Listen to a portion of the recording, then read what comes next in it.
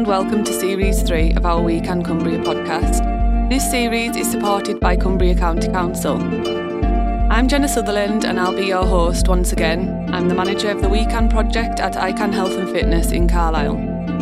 In this series, I'm going to be inviting some more real local people to share their health and wellbeing experiences and expertise in authentic and open conversations with me. Real people telling their own stories in their own words. Today is episode 3 and we're welcoming Becky Towns, who is currently working at Cumbria Volunteer Service. She's here to talk to us about the Step Forward project, which supports people with severe mental health experiences to get into employment or volunteering. Good morning, Becky. Morning, Jenna. Thanks for having me. Thank you for being here. So I guess a really good place to start would be for you to tell us a little bit about the project that you've started working on. I know you've not worked there very long. We met recently and you've told me about it, but for the benefit of the listeners, do you want to start from the beginning and tell us about the project? Yeah, no problem. So it is a new project, as you said, part of Cumbria Volunteer Service. It is funded by North Cumbria Clinical Commissioning Group, which is always a bit of a mouthful, and it's part of the wider Mental Health Transformation Fund. It's a service that is all about supporting people with severe mental health experiences get back into the workplace or help them get volunteering placements if they're not quite ready to work. It's a holistic service. It's based on the individual needs of the person.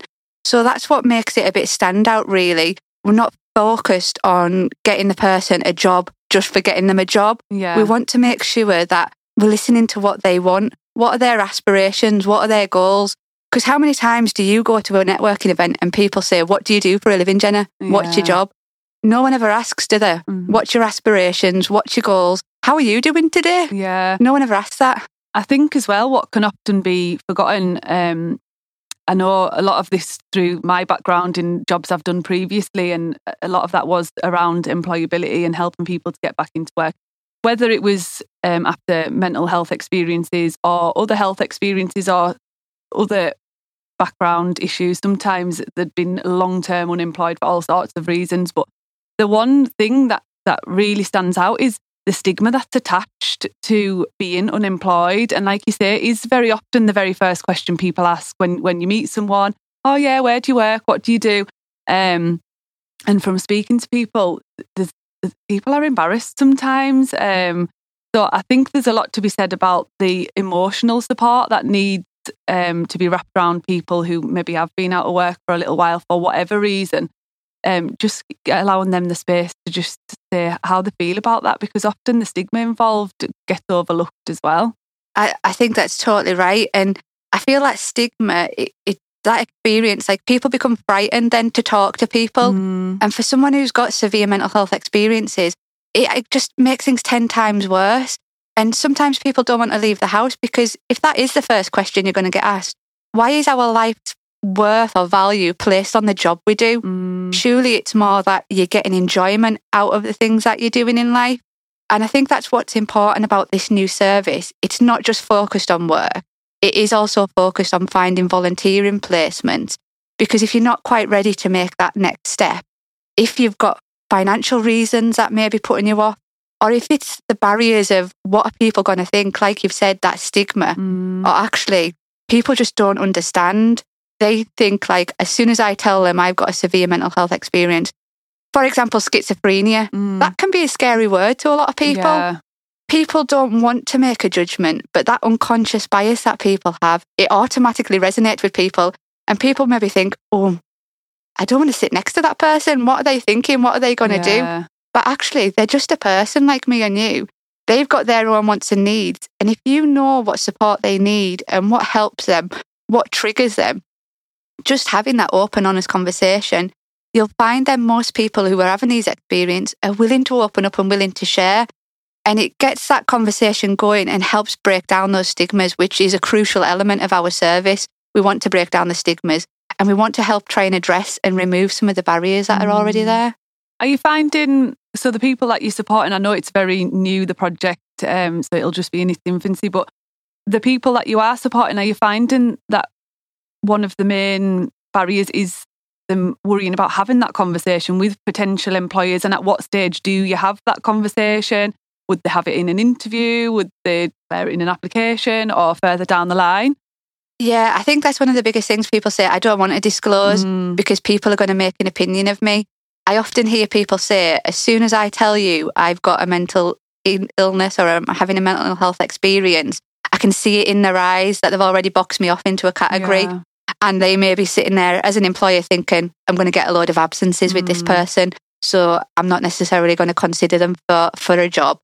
But actually, I would always encourage someone to disclose, because it's better for you. If you're having that experience, having that disclosure really helps you and could identify a plan that you could work with the employer or the volunteering person to make sure that you've got the right support in place. So I would always encourage disclosure, because I think that openness builds trust, it builds that relationship, and that's key to creating those positive outcomes over the longer term. It's a very difficult step. You said yourself, you've worked in that employment sector trying to get people back into work. It's challenging when you've been out of it for a long time, and the barriers just feel even bigger than they probably did 5-10 years ago if you haven't taken those next steps. It's just a vicious cycle as well, I've found, because I feel like the longer people are out of work, the more out of practice they are with just the basic things like communication. That's often things that you pick up in a workplace, isn't it? And I feel like they then become more and more isolated, so they're having less conversations and probably just less aware of actually how willing people are to have these conversations now, because the more you're isolated, you're probably building it up to be something that it isn't, because people are opening up to these conversations, and the world is getting better. I know that's not all workplaces, and there's definitely still work to be done, which is what this project's for. So what kind of things will you be doing with employers? Well, one of the first things is using this podcast, hopefully, to reach out to employers, and hopefully something resonates with them for me to say, like, oh, I'll speak to Becky, let her come in and speak to our teams and things. I think the key thing is working with them to think about their end-to-end recruitment process. How are you advertising jobs? Actually think about people with different needs.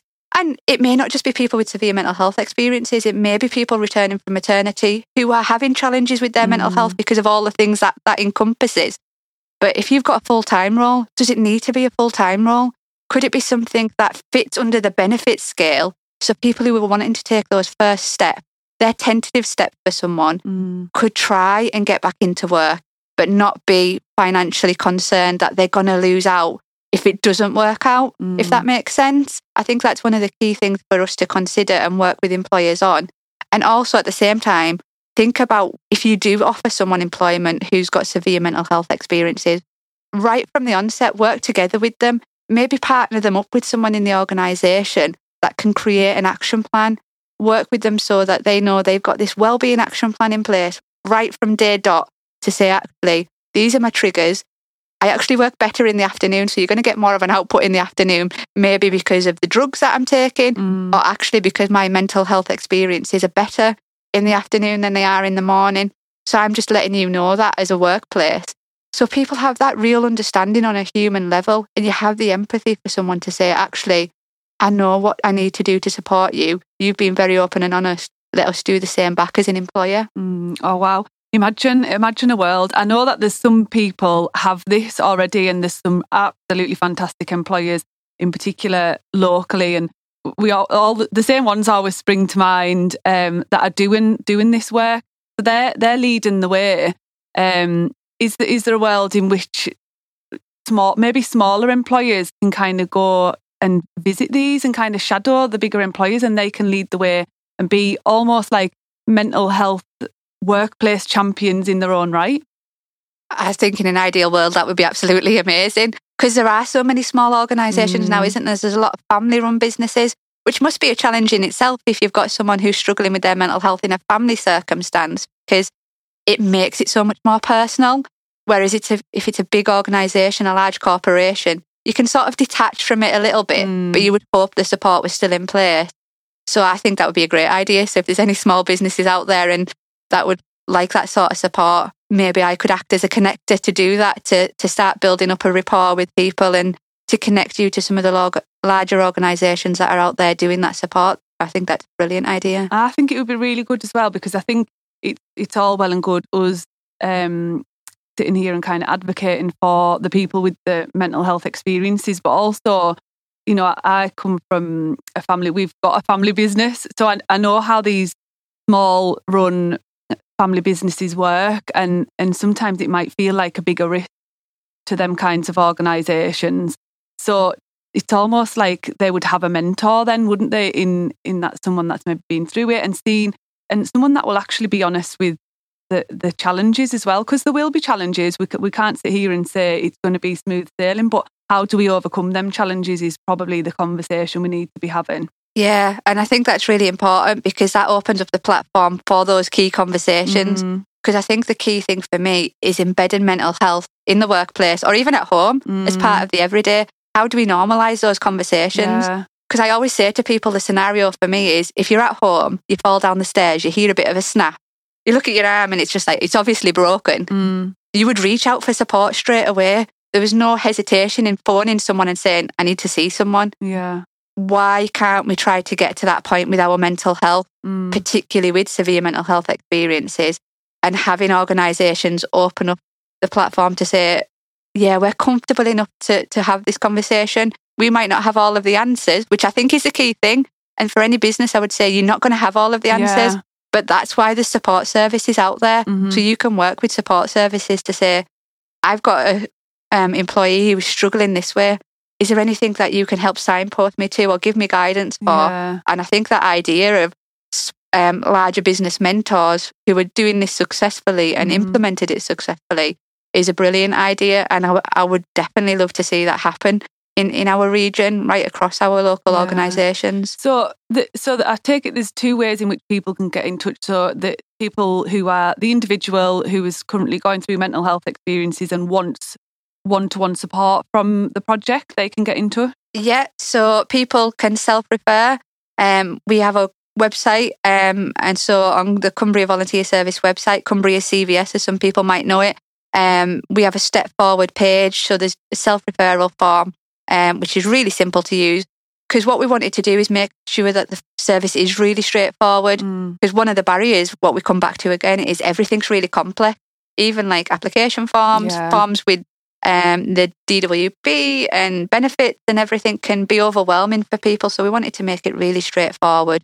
But we're also trying to get out there and network. So again, talking to employers, have you got someone with severe mental health experiences who might want a volunteer placement to help their own mental health? We are connecting with, say, social prescribers or other local community organisations like yourself at WeCan. You do a lot of community groups, you have a lot of sessions, and leaving our information with you if you spot someone in your groups who may need a little bit of extra support that we can help with. So it's all just about connecting with local groups. The progress is quite slow because people are wanting to self-refer but are still hesitant. So as you said earlier, we are in our infancy. We're 3 weeks live from our launch date. But we have had 17 referrals already, and they have been self-referrals, which is fantastic because it's brilliant. People making those steps themselves. But we're hoping as we do more things like this, we encourage GP surgeries to maybe refer people to us, other NHS organisations as well. And just so we can support people, find the right direction for them and break down some of those barriers. So what does that support look like in the initial stages? Because I think that can sometimes put people off. They're like, well, I'm going to self-refer for this, but I don't really know what it's going to look like. So they are filling the form online today. What is that going to look like? Will someone call me or...? Yeah, so as soon as someone fills in the form, that'll come in via email. We will then send an email back to that person to ask what time is best to contact them and how best to contact them. As I said at the start, we really want this service to meet the needs of that individual. If someone isn't quite ready for face-to-face and they want to do everything via email initially because that's how they feel comfortable, that's what we'll do. If someone meets face-to-face, we'll meet face-to-face. It could be in a coffee shop, it could be a local park, could be at our head office down at Shadingate. We want to make sure that we're getting the right space for the person and how they'll open up. Meeting you, or is there a few? Yeah, so they'll meet me initially, and we'll have that chat of what they're looking for. Are they looking for work? Are they looking for volunteering? And I'll talk through with them what the next steps are, which is ultimately creating an action plan. what do they see their top 3 to 5 goals are? Again, we don't want to make things overwhelming. We don't want to give people like 10 goals that become unachievable, because that's just disheartening, isn't it? I mean, I don't know what your to-do list is like, but when you can't cross something off, you feel a bit like, deflated. Yeah. That's why sometimes really, and I have this conversation, not just even in support groups and stuff, and it depends on the individual and how they feel rewarded. But for me, I really like ticking things off a list. Oh, it's satisfying. So even if that list's really basic to begin with, and sometimes it needs to be really, really basic, because let's be honest, if people have been out of work and living a really isolated life for a long time, then things like sending that email or doing that self-referral, that's a huge thing. Or even getting up and getting showered, or, I don't know, taking a walk to the shop. It doesn't have to be huge goals that can make you feel that sense of achievement. Yeah, and I think that's exactly right. And it's making sure, because you're not sure at that stage, are the person living by themselves, are they socially isolated? So making the steps small, making them achievable, is then a real big win for somebody. And that's what we really want to get across, is that the small things can create big wins. It builds your confidence. And that's ultimately what we want to do, is build confidence. So then you're at a stage, even if it's 6 to 12 months down the line, that 12 months you're like, yes, I'm ready to go take on this challenge of work. I'm ready to go and take on this challenge of volunteering. And I can do it because I've got the skills. I've been working with you on building confidence. We may have done courses together or through community groups that are in the region and things. So the project is supporting people in North Cumbria, so Carlisle, Allerdale, Eden and Copeland. So we are restricted regionality, but we're hoping to connect with lots more community groups to support us in different ways. So signpost people to the courses and things that are going to benefit them. Because ultimately, if people learn at the end of the day as well, they're just building those skills, the resilience. And I think confidence is an important one. How long is the project set to last? So we're initially funded for 2 years. We're hopeful that it could be extended, but we'll see how it goes. So initially funded for 2 years. So once someone refers, how long could their support last for, and how often do you see that being, or is it very much based on the individual? So once somebody gets a volunteer placement or a job, we will then support them 14 weeks after that. Okay. Because we want to make sure that they're maintaining that. And if they fall back out of the job or anything, we start again with them and we'll work again. But the support will be very much dependent on the individual. So it may be that I've met someone yesterday and they're not in employment or volunteering for the next 6 months. We'll work with them through that 6 months. And then if they get a job or volunteering placement, then 14 weeks after that, we'll continue to support. So there isn't a time limit on the support for the individual. Obviously, there's a limit on the project as it stands. Yeah. But people can take from the project kind of as much or as little as they need. Yeah, it's all led by them. As I say, it's a holistic approach. We want to make sure that they're connected with it. I think that's the most important thing, because if someone isn't engaged, I don't want to waste their time. I want to make sure that they are connected, they are engaged. And it could be 1 or 2 appointments a week. It could be 1 or 2 appointments a month. It's very much led by them and their needs. Because as you'll know, with the groups that you support, people's mental health fluctuates, doesn't it? Some people have good weeks, good days, bad days. So it's very much led by them. And I don't want to put any more pressure or overwhelm anyone just to say, right, we've ticked a box, we've done this. I want to make sure that I am matching their needs and helping them achieve whatever aspiration they've got, no matter how small that is. Oh, it sounds amazing as well. I really like the idea of people having appointments as well in these situations. I think that even that in itself is a step in the right direction, a step forward, as the project's called, is a step in the right direction. Because obviously, if you haven't got a job and you haven't been working for a long time, there's sort of a real lack of structure in your week. So even that in itself, like I was saying, that the small steps is being able to make an appointment, even if that's a telephone appointment, that's something that is adding a bit of structure to your day, and that's a step in the right direction. And from that you can build, and obviously you're going to help with confidence, and in turn that's increasing communication skills. So I think it's brilliant, I really do. Oh, thank you very much. Yeah, we're hoping it's going to be a real success. As we say, we're very much dependent on referrals, so we're looking forward to them coming through. And we have had 17 so far in only sort of 3 weeks, so we're seeing that as a real win so far, that there's people out there who obviously feel there's a need for the service, even if it's initially to break down their own social isolation, because we want to make sure that whatever we're doing, it's purposeful for the individual. We don't want to just tick a box, as I've mentioned. We want to make sure it's meaningful opportunities, because even if it's volunteering, you've got to get something out of it, because if you don't get something out of it, what's the point? Yeah. I think as well, this is, in my experience, always been a huge issue, and the social isolation that you touched on. But even now, it's even worse, because after the last few years, we've had people have got in the comfort zones, haven't they? People in them situations are well in the comfort zones. It's going to take even more projects like this. I think there's more demand than there's ever been to help people take this step forward. I do like the name of it, actually, because it's always been a challenge, but now even more so. Yeah, I definitely agree with that. And over the next few months, I think with the cost of living crisis as well, and people who aren't working particularly, and they're struggling with their mental health, it's definitely going to be a massive challenge. And unfortunately, those, like you said, those numbers are only going to increase. They're only going to grow. So having someone to support you, even if it's just initially for someone to listen, and then you reach an action plan, and then you develop some goals where you build that trust with an individual, I think that's going to be paramount to our project. So I'm really excited it started. I'm really excited to get stuck in. I'm really excited to support people. And key for me is talking to employers, making sure that we try and break down those barriers, address some of that stigma, try and remove some of that unconscious bias. I think that's really important for me. So anyone listening and wants to talk, I'm here.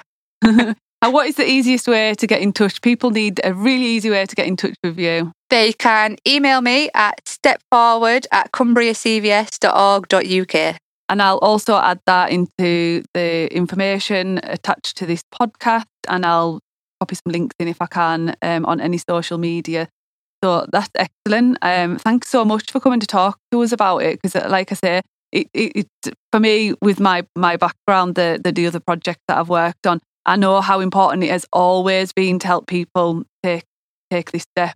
But now, more than ever, it's absolutely crucial. So best of luck with the project, and anything I can do to help, I definitely will be, and I'll be referring people to you. And obviously that works both ways. If you get people to a point that they really could benefit from a support group, or just connecting with other humans, because sometimes that in itself can make amazing results, just having a cup of tea with other human beings.